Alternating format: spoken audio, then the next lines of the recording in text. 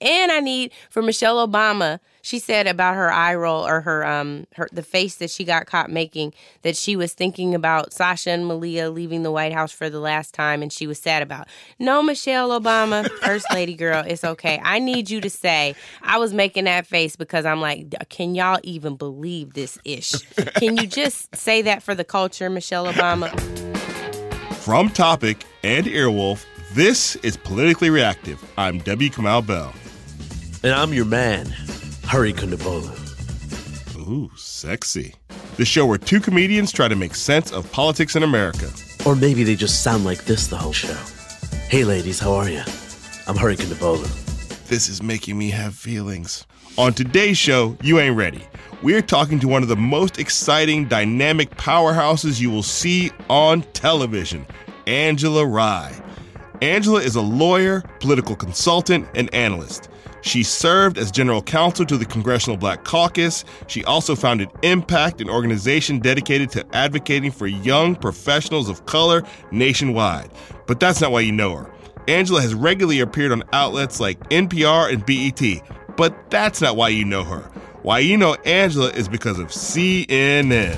Angela's on those famous CNN panels where there's like 9 people on a panel and everybody's yelling. Donald Trump, the guy was against the man over each other. And let me tell you, those panels are like Thunderdomes. They can take you down even if you think you're funny and you work for CNN like me. Not everyone is good at it, but Angela is. Members are not going to have an opportunity to review this bill before it could even go to the floor. Thanks, gerrymandering. That is what happens when you redistrict and draw very conservative Republican districts. That is what's going... What'd you say? I said everybody gerrymanders. There's a problem on both sides. I appreciate you chiming in right there, Amanda, but I think the issue here is very, very clearly that these districts are far too conservative, and so you have people that are no and then absolutely hell no. That is what we're dealing with right now. Angela Rye was one of the few bright spots from the 2016 election. The election made her a star. She reps for women and people of color in all the places. Online, on TV, in court. When people get out of line, she is not afraid to let them know. Like when sparring with the guy nobody misses for 2016, Corey, last name long like mine. I got you. Lewandowski. Tell me about those tax returns, Corey, while you're at it. You raised the issue. I'm just asking. You raised the issue. Did he ever release his transcripts or his admission to Harvard University? You raised the issue, so just yes or no. Corey, in this moment, I'm going to Beyonce you. Boy, bye. You so out of line right now. Tell your candidate to release his tax Don't raise the issue if you don't want to address it. Returns. That's what happened. 2 words. Tax returns. Oof. She's smart, she's funny, and she's totally real. And she's got a t-shirt line. Hip-hop air horn, hip-hop air horn, hip-hop air horn. And look, hurry, if we get out of line on this interview, the listeners don't have to check us, because Angela will do it. Well, I don't normally go out of line, but now that you said it, I feel like I'm going to go out of line. No, and then absolutely hell no. Then you in trouble. You in trouble. It's all coming up on Politically Reactive. Hey, come out. Hey, what's up, sir? I'm good. I'm in a studio in New York. For the listeners, this is being recorded on May 8th, in case you're wondering where we're at, because things change very quickly in this country. So by the time you get this, if the world is still there, just know it was May 8th. Man, so I headlined Caroline's on Broadway this weekend, and so many listeners came out, and they made so much noise, and they were wonderful. But it is interesting that when you're at a big comedy club, especially one that's in New York in Times Square, it's a very famous comedy club in New York, all sorts of people will come see you, even if they don't know what you do. Mm-hmm. And Late Show Saturday was very interesting. One of my favorite moments being like maybe 3/4 into the show, someone yelling, "I'm going!" And it was like a middle-aged white lady, and she was saying it to her friends, but she said it so loud that, I heard it. And so I was like, you going home? Let me guess, Long Island? And she's like, yeah. Of course you're a white lady from Long Island. Of course you don't like me. I don't make any sense to you. Well, weird, man. But I think the thing is that, like you said, Caroline specifically, this is all comedy clubs on some level, but specifically Caroline's people are like, they show up because it's like, is this happening now? If it's happening now, I can go. It's not about what's happening now. Right. It's like, is this event taking place now? Because this is what I scheduled myself to do something now. Is this happening now? Oh, yeah. I mean, look, it was a fantastic weekend. I had an incredible time. And even that show was really fun. But it is interesting when you are talking about, like, things, the stuff I do. For those of you who haven't heard my stand-up, it's kind of like what we do on the podcast, except Kamal's not there. Mm-hmm. He's in my heart, but he's not physically there. And, I'm aggressive. So, yeah, I usually walk a few white people, who don't know what's happening. And because they hear the phrase white people too many times and they freak out and leave. But I think, that happens all over the country. And it's very strange. I mean, there is the internet. There is a way to check. The internet is out there. Hey, Kamau, did you want to share something with the audience potentially regarding the internet? Yes, I'd like to talk to specifically the people who include themselves or find themselves in my audience. There's a lot of crossover between Politically Reactive and United Shades. It's not 100% the same. CNN certainly gets people who don't listen to Politically Reactive, and some of our Politically Reactive people I know are not necessarily here just for me. They're here for you, and some of them let me know, as they've let you know on occasions, who they're here for, which I think is ridiculous, among many things I want to talk about. But there's a thing that's happening right now, specifically around United Shades of America. We talked last week, and I sort of talked on the podcast about why I believe saying that I gave, Richard Spencer a platform. And it's not really specifically about him, but we'll just use that somehow I feel like I did something differently than just giving him my platform. But people who listen to Politically Reactive, who I think don't even watch United Shades, were then pushing back on me about that argument. And, people are really love to be shitty. And love to sort of try to score points, and then love to try to feel like they're winning a back and forth exchange with you, which really means we're going to lose the revolution if that's what's important. There's this. We've talked about this before. We'll talk about this with Angela. There's a woke test out there that is going to doom us, because you think me being a comedian and sitting down as a comedian across from somebody like Richard Spencer, somehow comedy makes that less than. And I know a lot of people wanted some sort of wanted me to dress him up and dress him down, and I don't do that. That's not what I do. I try to engage with people and try to get them to reveal things that they maybe weren't going to reveal. And that's true whether I agree with you or not. I want you to sort of get comfortable and just feel free to talk and reveal things you didn't think you were going to reveal. And I think I did that with Richard Spencer. But more than that, if I was to dress him down, what does that do exactly? Do people who get dressed down on TV disappear forever? Do they not stop? Do they file bankruptcy? Is that the only way to go at this? And the thing I want to talk about, which that's a rhetorical question, the answer is no. People who get dressed down still, you actually sort of mobilize their fans by going like, look, he tried to dress him down. We have to rise up. It doesn't actually work that way, but fine, if that's what you want. If that's the kind of thing you support, then watch those things that dress people down. Enjoy your Bill Maher. But the other thing I want to say is, what are you doing when you attack me online if we're really ultimately kind of trying to be on the same side? If you want to disagree with the way I'm doing things, that's fine. And you can at me at it or not. But when you actually come at me trying to sort of condescend or start some shit, or when you question my choices, end your thing with enjoy your money, like the reason why I'm sitting down with Richard Spencer is because I'm trying to make more money, and you're questioning basically who I am at the core, it's just, you're being ridiculous. And and I believe that me sitting down with Richard Spencer, if you think that is somehow making me, I'm complicit in what he thinks, or that I'm somehow just laughing at him, I'm agreeing with him, you're being ridiculous. And I believe at the core of that is the fear that his side is going to win, and so you just want to ignore it. As I said last week, everybody's not as woke as you. I hear from people all the time who say, I saw you on CNN. I never knew these things. Those are the people I'm going for. This week we did Chicago. Next week we're doing Standing Rock. You may not know about those issues. Watch those episodes. But the thing that I really want to get to, because people think I'm somehow promoting white supremacy by talking to Richard Spencer, or somehow I'm giving too much voice to white supremacy, which is sort of crazy when you feel like it's in the White House, and this, and also some people still don't understand it. Even when you say white supremacy, some people get scared, and I'm sort of saying it on CNN regularly. Whatever. But the thing that I really think is ridiculous, if you were really the person you claim you are being, that you were really so woke, you would ignore the Richard Spencer part and talk about the parts of that episode specifically that highlight people whose voices aren't heard enough. As you talk to me about Richard Spencer and how I did that wrong, you know what I don't hear? You don't talk about the LBGT advocate Ruby Corrado, who has a house in D.C. to take in refugees and runaway LGBT people from countries people where they could be killed in their country or even in this country because they are LGBT. You don't talk about Williams Guevara, who testified before Congress when he was under 21 as a way to save his sister and got laws changed that protect refugees all the way up to the age 21. You're not talking about how that segment, what you thought about that segment. You're not talking about Sarah Zullo, who had a refugee Thanksgiving to welcome refugees to this country, and how I ended the show talking to her. You're not talking about her. You're not talking about the lawyer I talked to who represented Williams Guevara, who's actually trying to help refugees and help this country be what it is. You're not talking about those people. You're not talking about Muhammad, the Syrian refugee who'd only been in the country a couple months when I talked to him. You're not talking about how, I was happy to see that. I didn't like that Spencer part, but look at all the amazing people you put on the show. You're just interested in disagreeing because you think it's a hot take and it makes you sound smarter than the average bear. And if that's all you want to do, don't at me. And to the person who said, I don't want to make enemies, I called Donald Trump a cyberbully on television yesterday. I don't want to make an enemy of you because it's not worth it, because I would like you to be on my side. I'm actually on doing the work. So you don't got to like it. You don't got to enjoy it. You don't got to support it.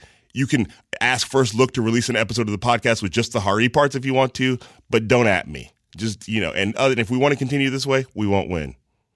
Well, I have a lot to say, and I'm so proud that you said that, first of all, because of course I agree with you completely. Also, an all Hari episode would just be me going for like an hour, so I don't think that really works. Yes, I can do it on cue.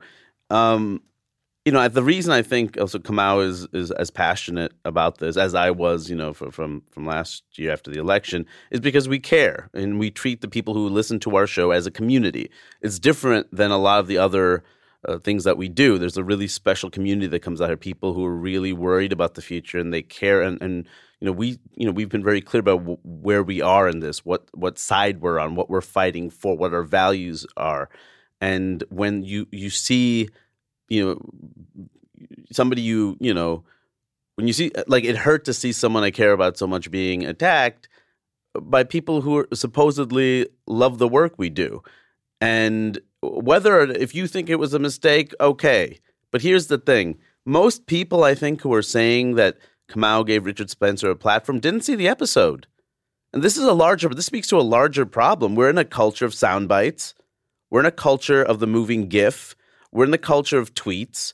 And all those things are moments. They're sentences, right? They don't tell the full picture. That's how propaganda works. You take pieces of things, and that's how you shape a narrative, right, with really strong imagery.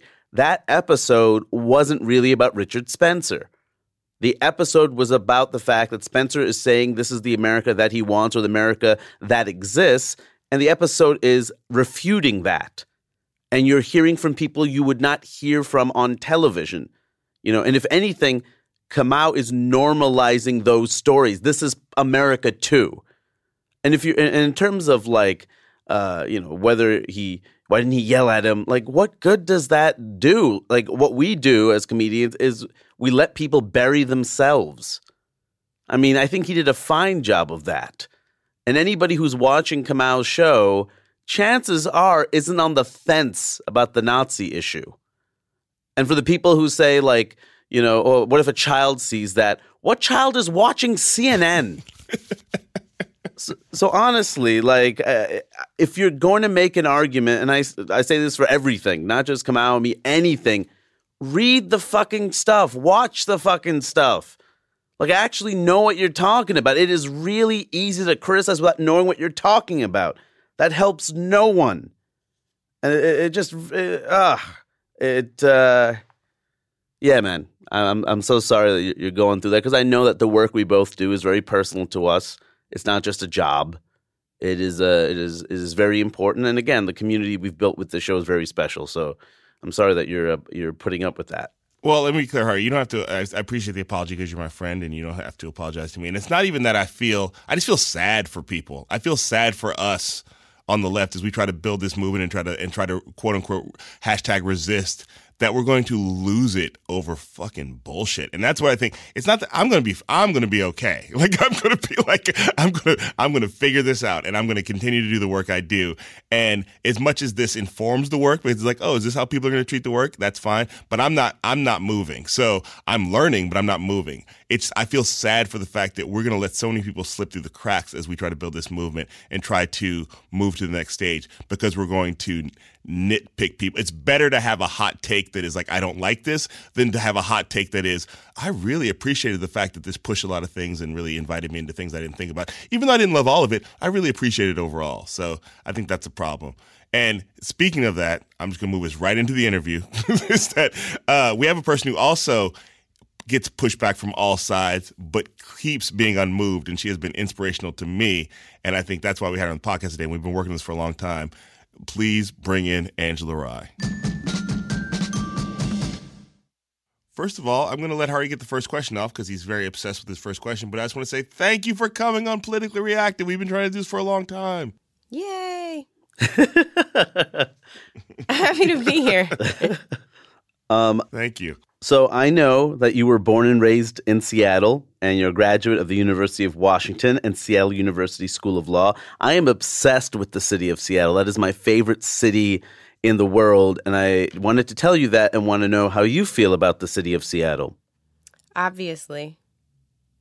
But I'm kind of serious, though. I rock a 206 chain on purpose. It's not a super heavy chain, but I do have a necklace. I have it on right now that says 206. That is the wonderful area code for my hometown, and I feel so blessed to have been to have grown up there, and to have the family upbringing that I had and the friends that I have. I think it's a great place to raise kids. It was a great place to grow up, and as much as I love it, I will probably not ever move back. That's what separates you two. Well, come on. That's what I wanted to cover. That was the most important thing to me, was discussing Seattle, so we can go on from here. Thank you for joining us on Seattle Talk with Hari Kondabolu. Now that's a name. Now that's a name for you, Kamal. That's a name for you. Seattle Talk. So, Angela, I would imagine, talk about working at CNN, because I would imagine that you hear from some of the same people I hear from about, how can you do that? How are you in that space? And you are even in a critical space. You are the one sent in to be inside those boxes. Just talk about what that's like. This past election cycle was a maddening phenomenon for me, because I'm used to having political discourse and conversations and even debates with people where we might interpret the facts differently, but we don't decide what a fact is and what a fact isn't. Of course, there's a brand new thing in pop culture now, thanks to Kellyanne Conway, called an alternative fact. And we throw that term around very loosely these days. But there used to be a time where, the truth was just the truth. And some people, just saw it through a different perspective, but just not a whole different thing, So it's been really interesting. I think it's been tough. I didn't have my meltdowns at home. Instead, I actually had them on air. And I guess one of the positives for that is there are people who scream at their television sets every night or watch the videos, I'll call them the hype videos on Twitter or on Facebook or on Instagram the next day, and they're yelling at those too. And so as a result of having meltdowns on air when I couldn't take it anymore, there are people who call me their spirit animal, and for that I'm grateful.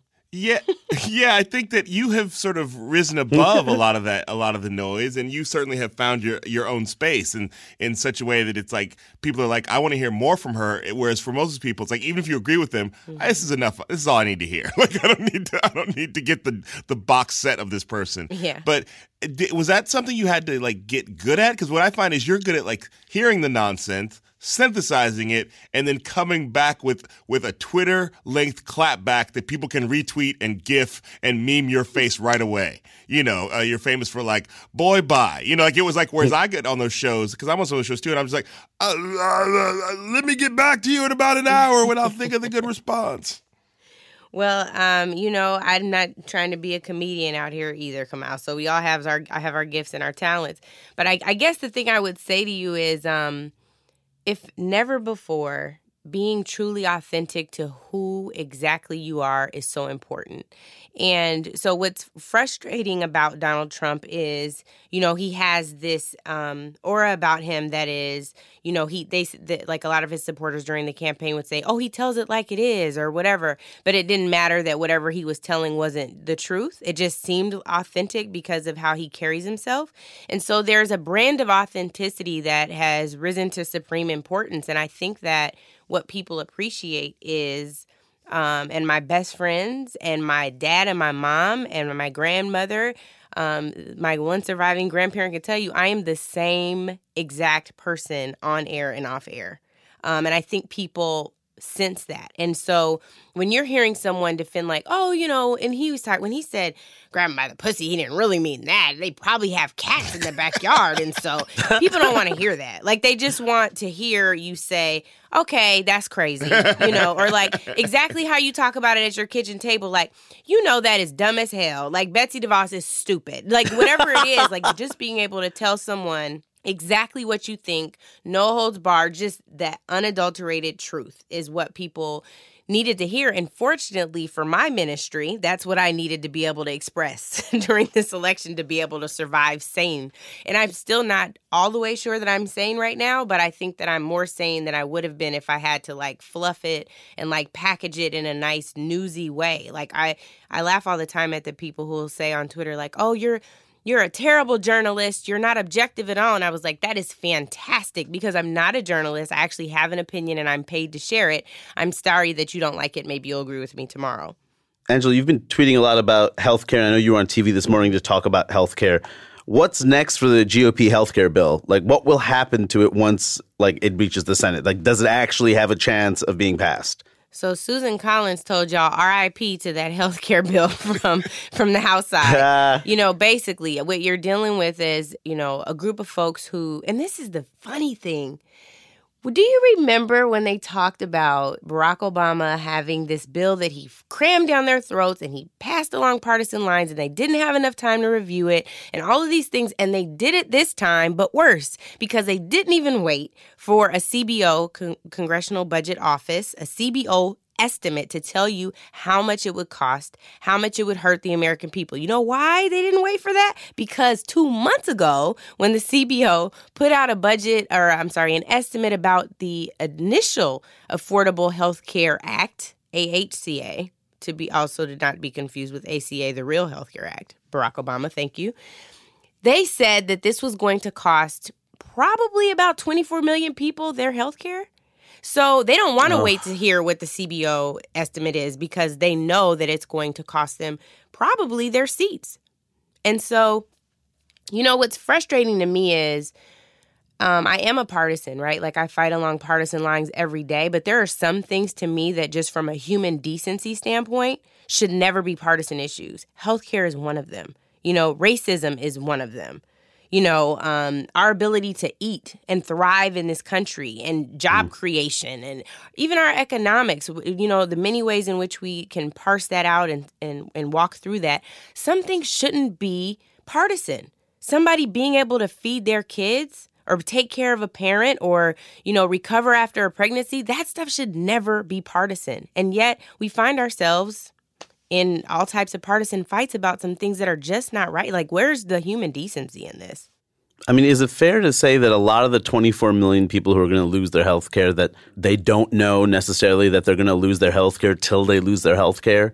I mean, do you think there's a lot of people who, who also didn't know that they were, insured through Obamacare to begin with because there was a separation in people's heads between, the ACA and Obamacare for some reason.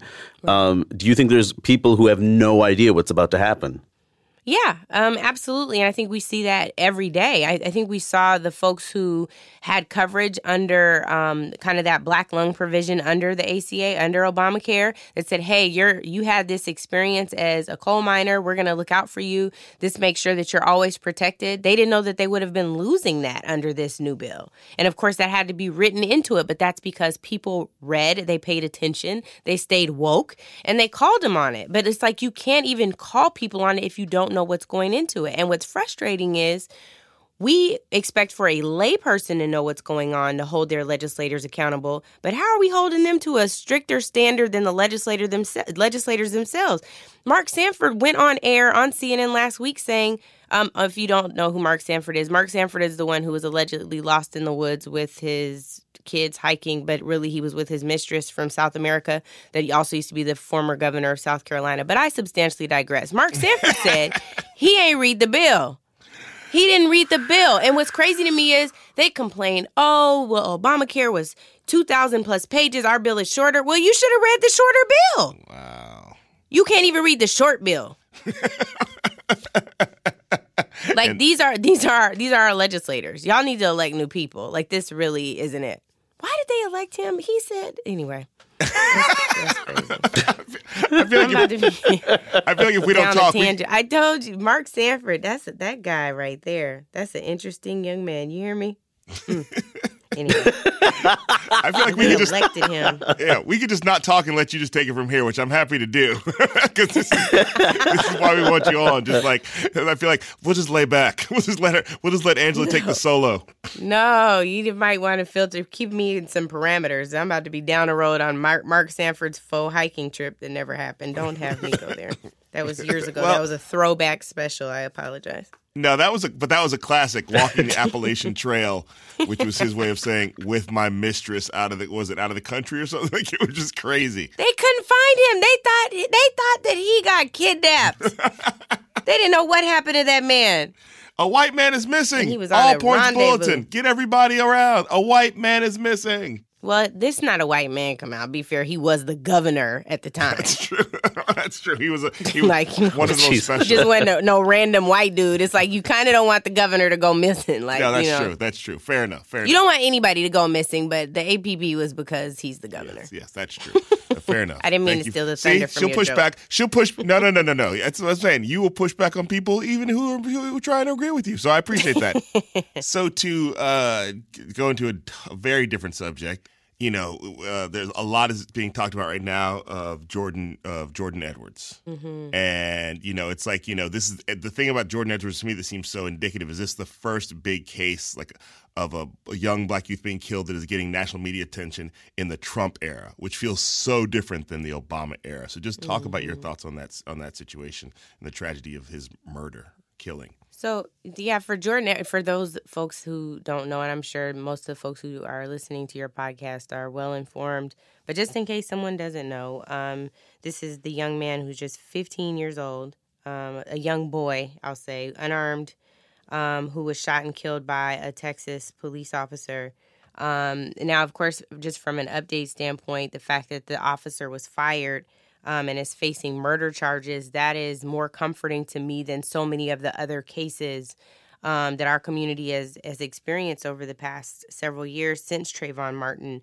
You think about Jordan Davis and Trayvon, right? You have two killers who were acting as vigilantes and weren't even police officers, weren't even law enforcement officers. But then you have cases like Tamir Rice and John Crawford and Laquan McDonald, and even Rakia Boyd, who, while the officer was off duty, you have all of these challenges with our interaction with law enforcement, and you have to just ask yourself why and for what. And I think what's treacherous to me is the fact that now there is an attorney general, and I regularly now I'm calling the Department of Justice the Department of Injustice under his leadership, because he's already tried to dial back consent decrees that deal with excessive force and police brutality and violence in communities that have overwhelmingly had these challenges. He tried to do that in Baltimore. I just don't know what justice will really look like from a federal standpoint under this attorney general. And so I think that it really is upon communities. It's upon the prosecutors. I think of people like Marilyn Mosby, who worked so hard to just get charges pressed against 6 officers who were responsible for the death of Freddie Gray, and how the FOP, the Fraternal Order of Police, came after her. You know, they're running someone against her right now. And she did the right thing. You know, there were questions about whether or not these officers were overcharged, or question about whether she tried. I know somebody said that she tried to overcharge them so that they wouldn't actually be found guilty, which is ridiculous. I mean, her passion is ensuring that police violence is dealt with not only in cities like Baltimore, but all over the country. And so just to demonstrate that she was serious about what she did, when the Department of Justice under Attorney General Holder came in after she pressed charges against these officers or went for their indictments, they said that there was a pattern and practice of discrimination in the Baltimore Police Department. You know, that is why the Department of Justice had them under consent decree. And, of course, that's why Jeff Sessions is trying to get rid of that same consent decree. Hold up. Wait a minute. Okay, this is a hold up, wait a minute that needs its own hold up, wait a minute. So I'm actually just going to encourage you to do the legwork and Google the Freddie Gray case in Baltimore, specifically around which officers were charged and how that all went down, and Marilyn J. Mosby. Marilyn J. Mosby, for a moment, was a pop culture figure, especially on Black Twitter, because she did charge some combination of the officers, but then she also dropped charges against some combination of the officers. But the big thing that I take out of this is that sometimes we get excited about the fact that officers get charged in these cases when we feel like there has been wrongdoing, because many times officers don't get charged at all. They don't get anything happens to them. They get suspended from work with pay is the worst thing that happens. But the thing we have to realize, even when officers are charged, like the officer in the Jordan Edwards case is being charged, you still got to look with what happens next. And in the Marilyn Mosby case, what happens next got pretty complicated. There were some charges dropped, and for reasons why, I'll let her explain right here. So, I mean, this is a long sort of process. Like I said, it was after a great deal of thought and prayer. It was after the judge came to the conclusion in all of these cases where, you know, you have an arresting officer, which is going to be the same information that we're going to utilize in this next trial. You have the evidence that we provided for the wagon driver. We have the evidence that we provided for the highest ranking officer. It became pretty clear that, you know, pretty much the way that this system is set up, what the likely outcome was going to be. And so it was just a question of, do we take this all the way to the end, or do we try to expose the sort of systemic issues that we were faced with from the start, in the very start of this case? Yeah, you still don't get how complicated it was. So again, this time, hold up, wait a minute yourself. Maybe just pause right now, Google it, read for about 2 days, and come back and listen to the rest of the episode. I mean, I constantly worry about, like, how much of this is going to be reversible. Like, even the Department of the Civil Rights Office, they have an anti-LGBTQ activist who's running that office now. Like, how much damage is going to be caused, and how are we going to reverse it once this is over? Well, I think on the positive side, we've seen how quickly they have worked to undo some of the successes of the Obama administration. And so arguably we can turn things around that quickly. Now, of course, that is change on paper, right? That doesn't necessarily mean it's a change of paradigm, a change of thought, because I think that when you have the strength of the law behind your ideology, you are comforted in your bigotry. Right. And I think that undoing some of that work is tougher. But I have to believe that he does not get 4 years with us. I have to believe that this dude gets impeached. I have to, because if I don't hold on to that hope, I'm going to have worse than a meltdown on TV. You know, like so I'm just like, just don't take that from me today. I'm walk out of this podcast room, throw these headphones down. Let me hold on to that. No. You can hold on to that. And from your lips to whoever needs to hear its ear, God and whoever else, the Russia. Black Jesus, Russia. Vlad, side with us now, Vlad. Come on. Vlad. You can't like Trump. You can't even control him anymore. Right. Yeah. He just undermined you last month. Come on, Vlad. Yeah. Come on over to the good side. That's funny. We've gotten to the point where we're recruiting Vladimir Putin to the left, to the resistance. Yes. We got to do something. I mean, I will take anybody who can help at this point. We'll be right back after we take care of some business and some business. All right, back to the show. Speaking of that situation of anybody who can help, what are your thoughts on post-presidency Barack Obama right now? Like, we're sort of seeing him come out. He's given a couple speeches. There's the controversy around him, like getting $400,000 to give a speech to quote-unquote Wall Street fat cats. But then he also was like, me and Michelle are going to give $2 million to youth programs in Chicago. What are your thoughts on him right now? Okay, first let's deal with this $400,000 thing. Come out. If you got offered a $400,000 speech, are you taking the speech? First of all, I take speeches for way less than that. Way less than that? I mean, come on. I'm so irritated with this whole talking. Like, when I tell you I wasn't on TV. I had a meltdown by myself about this because I was like, are you guys kidding me? This is the 44th president. He just so happens to be black. And on the 44th president who is black, he can't take a damn paid speech. He can't get paid. Are y'all for real? So I'm mad about the whole thing. Like, I'm so irritated about it. I take speeches for less than that. I will be honest with you in saying there are speeches that I have declined because there are certain industries I don't want to deal with. But I'm going to tell you what.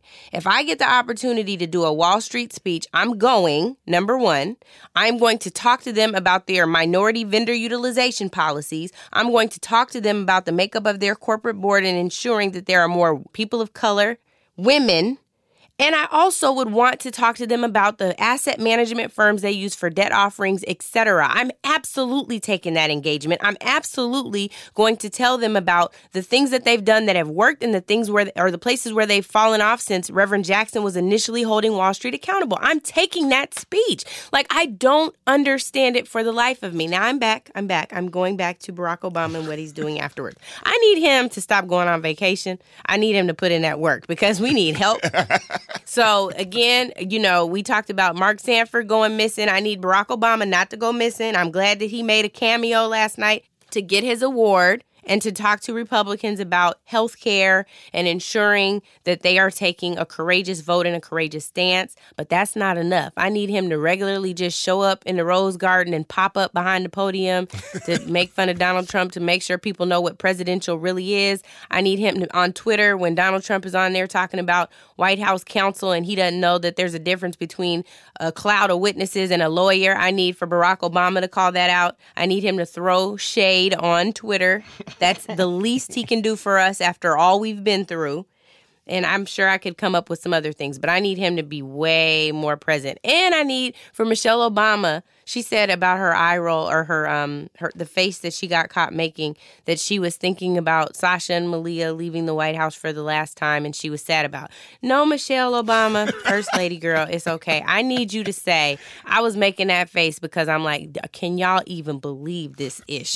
Can you just say that for the culture, Michelle Obama? Because that's what we needed. I like that, for the culture. Whether it's true or not, the culture needs to hear you say that. Yes. So, yeah. Yes, the culture is not feeling this dude. Like, please just let us believe what we need to believe. Yeah. Just be silent and let us take it. So, yeah. But here's the thing, and I know you know this, the idea of something not being a good look. Mm-hmm. Like, I the thing that I know is, like, multiple things can be true at once. He has the right to take whatever money he wants to take because as an ex-president, that's part of the benefit of being an ex-president who made it through. Mm-hmm. Give me my big checks. Like, that's part of it. Like, I want to be able to always fly private. I want to always be able to eat wherever I want to eat. I want to have houses in every corner of the world because I just want some quiet time, some me time.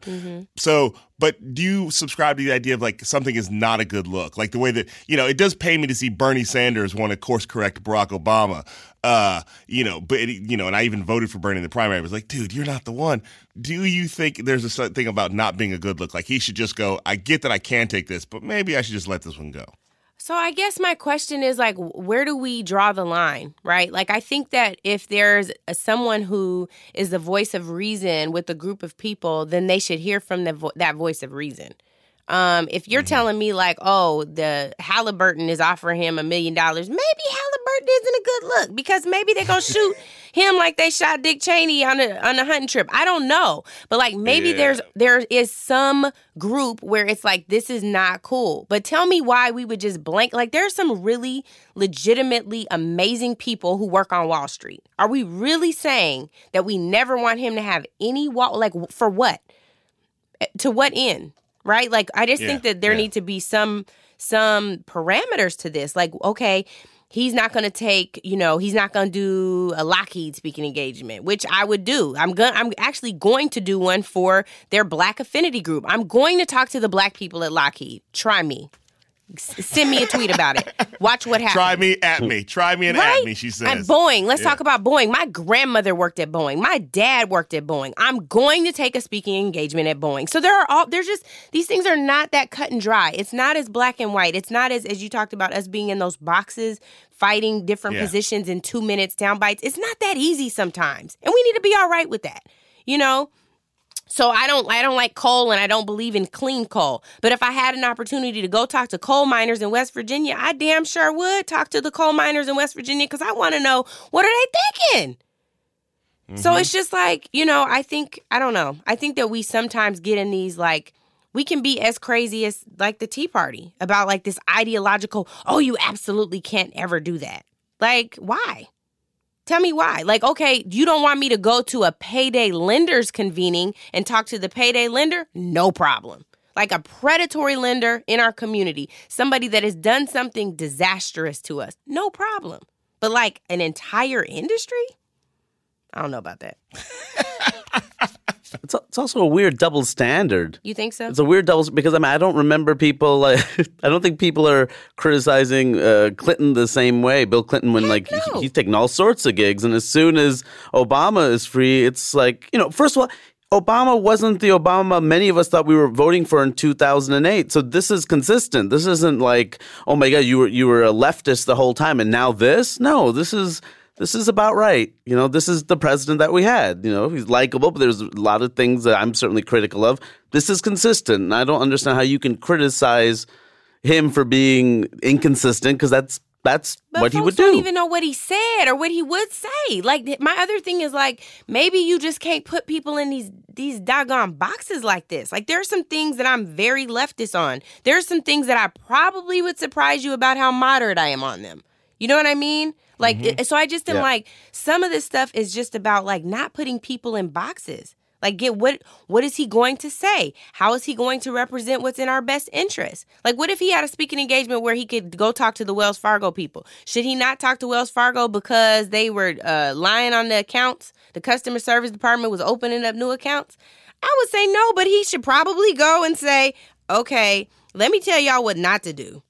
Let me tell, I believe in having some type of engagement first until people demonstrate that they lack the capacity to engage.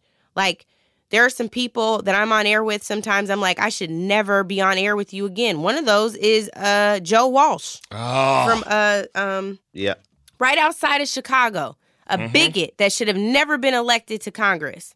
Only served one term. I think I said that 3 times in the interview. But, like, he doesn't deserve to have a conversation. He doesn't deserve to have a platform. He's demonstrated his bigotry. He's demonstrated that there's no getting through to said bigotry. Those are the people you don't go and have a conversation with. I should not go and take a $50,000 speech to talk to the Tea Party. I probably shouldn't do that. Hold up. Wait a minute. Joe Walsh was an Illinois congressman who served a single term. He is also a conservative radio host. And just to be clear, we're not talking about the Joe Walsh from the Eagles. It is not that guy. When you tweet at the Joe Walsh we're talking about, be very specific. Not the Joe Walsh from the Eagles. Also, Joe Wilson was the congressman who told Obama, you lie. Not this guy. So get your Joes straight. Know which one you mean to hate. And if you do dislike the Eagles, then go ahead and tweet that Joe Walsh. Here's a clip of Angela Rye and Joe Walsh on CNN. Okay, so let me move on. Hey, Brooke, Angela, Brooke, Angela. I'm not talking to bigots, Go ahead, Joe. Go ahead. I'm not talking to bigots. No. Angela had me. I agreed with the first 30 seconds where she went off there. I agreed with everything she said. Sean Spicer was a condescending jerk yesterday. But then Angela had to go to race. Why did it have anything to do with race? Angela, he has treated male white reporters horribly before, too. What's the big deal? Hold on, and why use the B word, Angela? Because Joe is a bigot, and I'll give you an example of why. Since you brought up Twitter yesterday, here's Joe's tweet. And you're way wrong on your main point, Angela. We lowered the bar for Obama. He was held to a lower standard because he was black. That is Joe Walsh's tweet. You all decided to give Joe Walsh a platform today. I'm not giving him the time of day. Here's a tweet from him last year. 3 Dallas cops killed, 7 wounded. This is now war. Watch out, Obama. Watch out, Black Lives Matter punks. Real America is coming after you. So he wants to start a race war? Joe Walsh is what if Jeffrey Lord wasn't as thoughtful and reflective and well-studied. That's what Joe Walsh is. He's tried to bait me to get into fights. We talked about the Angela Rye thing. And I know just because we did this cutaway, we're going to hear from him. Ignore him, Harvey. Put him on mute. Also, this is not John Walsh from America's Most Wanted and CNN. Do not bother John Walsh from America's Most Wanted and CNN. Because he'll come after you. For real, for real. It's funny. I'm going to do something that I know some people who are listening to the podcast right now are thinking based on what you just said, because you used the word platform, which we've talked about on this podcast. So I'm going to give you an opportunity to talk to me about how I used my platform, United States of America, to, in one segment of an hour-long show, I did an interview with Richard Spencer, the inventor of the term alt-right. The line from Richard Spencer to the White House goes straight through Steve Bannon, or at least those ideas. And is the episode's about immigrants and refugees? I don't know whether you saw it or not. That's not even the point. But I've been getting pushback from people who normally would agree with me about the idea that I gave him my platform. And I understand what you're saying about Joe Walsh as far as you don't want to sit down and have a conversation with him. Did I do the wrong thing by having a conversation by putting Richard Spencer on my show? So I think it's different, right? Like if you consider the way in which Joe Walsh and I were positioned as equals. People who have differing opinions on issues and these positions need to be represented, right? I think it's different when you bring someone into a space where you're challenging them on their ideology. I think that's different. I think people are fascinated by the idea of how did you even get to be a white supremacist? Like, what happened to you? Did a black kid slap you down the stairs? Like, what happened to you to make you feel like that's like a palatable position, And so to me, I think that's different because you're shedding light on, how he became who he is versus like you're on Don's show, let's say, with him, and Don is like, well, tell me why I'm the N-word, Richard, and then you have to argue why he's not the N-word. Like, that's completely different to me. Yes. I understand why you're getting pushback, especially right now. Again, we talked about how divisive it is or how divided the country is right now. So I can understand why people don't want to hear that. But I think part of how we grow and part of how we get better is by having some hurtful, challenging, real conversations. That doesn't mean that you're going to be in every conversation to change minds. But my mom always says to me, probably because I still haven't gotten it, so she repeatedly says this to me, that one of the most important skills I can gain in life is perspective taking. And if you've never heard someone's position, if you've never understood why they think the way they do, you're not going to be able to get their perspective. That doesn't even mean you have to appreciate it, but at least knowing where someone is coming from makes you all the more emotionally intelligent. I just appreciate you saying that because I've been basically Twitter's like a pinball machine right now for me in this whole thing. And it's like I think there's a thing right now where people are sort of willing to throw people away, who are actually, I'm going to be in the streets with you if it comes to that, and are willing to be like, you're not as woke as I am, or not as woke as I want you to be. And also people assume everybody's as woke as they are. So I think there's really a thing where on the left, especially as the left tries to coalesce, we're willing to throw people away. Well, and I think that, for you just have to be like, okay, well, I know what I'm doing with my platform. Just because you don't get the vision yet doesn't mean a damn thing to me. And good luck. You don't have to watch it. But this is what I'm going to do. I will say that even though I like a lot of what Dr. King ascribe to with the nonviolent movement, I was happy as hell that somebody punched that dude in the face. So, it is what it is. Like, you walk around here and you make people feel bad about themselves long enough. Sometimes, you reap what you sow. So there's that. I don't think that, anybody should be targeting people for violence, but I was a little relieved that day. Yes, thank you. Angela, thank you so much for being on the podcast. Before we go, I thought it might be fun to do, since we both love Seattle, maybe we do some quick Seattle shout-outs.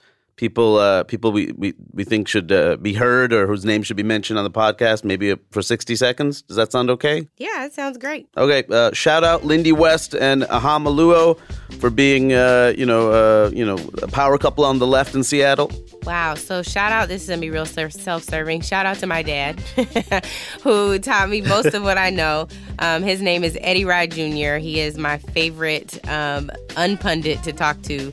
We talk politics every day, and he is still an activist with a bullhorn in his trunk in Seattle. Eddie Wright Jr., you're the man, son. Shout out to the No Youth Jail movement that's happening in Seattle right now. I wore the shirt on TV the other day. I'm proud of the work that is being done there, so shout out to them. And shout out to, I will shout out the rapper Dre's, who is actually now based in LA, but also born and raised in Seattle, doing great things, talking about gentrification in his music and so many other things that impact the town. So shout out to Dre's. Shout out to the Blue Scholars. Fuck class. Get your education on the Ave. Shout out to, I wasn't ready for this. I don't know anymore. I got one. Shout out to Bruce Lee. He's buried in Seattle. Shout out to Bruce Lee. Shout out to weatherman Steve Poole. Shout out to Columbia City Bakery. You can't do the shout gentrified out to the station. Stuff. You gotta shout out Madison Park Bakery and stuff. You can't do the gentrified stuff. You shout out to Pagliacci in Columbia City. Nah, you can't do that. You know what I'm gonna do? I'm gonna shout out to all the things that are no longer there. Shout out to the Facts that's no longer on the corner of 23rd and Cherry. Shout out to Catfish Corner that's no longer on 23rd and Cherry. Shout out to Sammy's Burgers, which is no longer in the CD. Shout out to Thompson's Point of View Corner. That's also shut down. Shout out to the Seattle Supersonics. Yeah, and RIP Supersonics. And shout out to Silver Fork, which is also where my dad used to have his community organizing meetings. Also not there. What's up with that? Can you do one more thing before we go? And then we'll let you go. Can you just tell Hari boy bye? No. I'm not telling him that. Thank you, Angela. Because Beyonce needs to pay me for that. Beyonce got run off of the boy bye. But no, in real life, she blessed my life. If it wasn't for Lemonade, there would have been so many missing moments on TV. Lemonade changed my life. This past year has been amazing. Thank you to Beyonce and Lemonade and the twins, okay? Listen, all right. We got to do what we got to do. Thank you, Angela. Thanks, Angela. Come out, boy, bye. Oh! Yes. Come out, got boy, bye instead. Yes. Wow. Point Hurry and Company. Love you. You know what that's from? That's from United Shady. Whoa. Shady around these parts. Whoa. We're shady instead of shades. We just throw the shade. Wow. This is what she does, everybody. This is she's a walking Twitter retweet. She's a walking Twitter retweet, everybody. Angela Rye. Thank you for coming on the show. Thanks, Kamal. Thanks, Harvey. Thank you, Angela. Great. Thank you, guys. Kamal, what did you learn today? I learned that Trump is so problematic that Angela's actually okay with recruiting Vladimir Putin to our side. Any port in a tweet storm. Hari, what did you learn today? I learned that Angela rocks a 206 chain in honor of Seattle, where she grew up. She loves it, but probably would never move back. I might move back. I might not move back. I've been talking about it for 10 years. But I respect her decision, and I respect her love for 206. I learned that I think you love Seattle more than she does. She was like, yeah, I love it. But you were way more into it than she was. Yeah, I noticed that during the shout-out section when I was referencing things she didn't know, and she started referencing things that no longer exist, which is sad. And also that you wanted to do it longer than she had in her. She was like, I think I got it. And you're like, no. Shout out to every person I've ever met. I have a list in my pocket that I keep at all times. Every person I ever met from Seattle. I learned that Angela's mom always said one of the most important skills you can get in life is perspective taking. You don't have to appreciate it, but at least knowing where someone is coming from is important. And her dad is still an activist and keeps a bullhorn in his trunk, which is so cool. That is so cool. I learned that if Angela gets the opportunity to talk to Wall Street, she's going to talk to Wall Street. I learned that Angela didn't have her meltdowns at home. She had them on air. For that, people have called her their spirit animal. Also, I'm available to be someone's spirit animal. I'm available to be your Patronus. What does that mean? Harry Potter. Oh, I haven't seen it yet. You just saw Star Wars, didn't you? Yeah, man. They're really good, man. Those first 3, really good. Had no idea Billy D. Williams was in them. Star Wars. So good. He just saw Star Wars. Thanks again to Angela Rye. Follow her on Twitter at Angela_Rye. And go check out that t-shirt line I mentioned. It's at AngelaRye.com.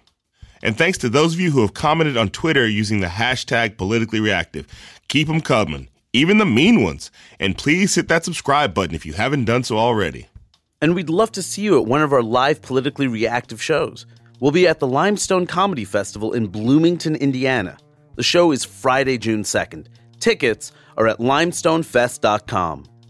We'll also be at the Comedy Central Colossal Clusterfest in San Francisco. That's on Sunday, June 4th. Tickets at clusterfest.com. And if you're in Minneapolis, I will be appearing on Prairie Home Companion on May 20th, along with my friend Amy Mann. And I also have a new surprise album. It's called Hari Kondabolu's New Material Night Volume 1. You can find that and the rest of my albums on bandcamp.com. And for more tour dates, you can go to harikondabolu.com, or more realistically, Google Hari and Comedian, and you'll figure it out. And I've got a new book out. It's called The Awkward Thoughts of W. Kamau Bell. Pick it up at your local bookstore or at wkamaubell.com. And I've got some stand-up dates coming up. Tonight, I'll be in Boulder, Colorado. That's on Thursday, May 11th. And then on May 19th, I'll be in Eugene, Oregon. May 20th, I'll be in Seattle, Washington. And I've also got dates coming up in Baltimore and other cities and Detroit and Chicago again. Go to wkamaubell.com for all the dates and times. And Thursday, May 18th, I'll be doing a Kamau Right Now show, my other podcast. And also be on the lookout for the 3rd episode of my CNN show, United Shades of America. This week, we have an episode that in part is at Standing Rock. You can catch it on Sundays at 10 p.m. Eastern and Pacific on CNN. Seattle, May 20th. See Kamau at the Neptune Theater. Do not disappoint me, Seattle. You know I love you. You love me. This is my friend. Go see my friend. Politically Reactive is a production of Topic and distributed by Earwolf. Our executive producers are Lisa Langang and Lital Malad. The show is produced by Max Jacobs, Erica Moo, and Laura Flynn. The show is engineered by Dan Gallucci. Thanks to Alberto Hernandez at Fantasy Studios in Berkeley. Thanks to Jared O'Connell at Earwolf Studios in New York. And additional thanks to Paul Hallman at the Dub Room Studio in L.A. And thanks as always to Brontez Purnell for providing the music for the show. This is not Steve Walsh. I'll stop. Who's Steve Walsh? This is not... Isn't that the 49ers? No. That's Bill Walsh. This is not Bill Walsh. It's certainly not Steve Bill Walsh. Walsh died many years ago. It's certainly not Steve Walsh because that's a made-up person Hari just made up. It's not Steve Walsh. That's just some guy. Yeah, that's Steve just some Walsh. guy who's like, why are they talking about me right now?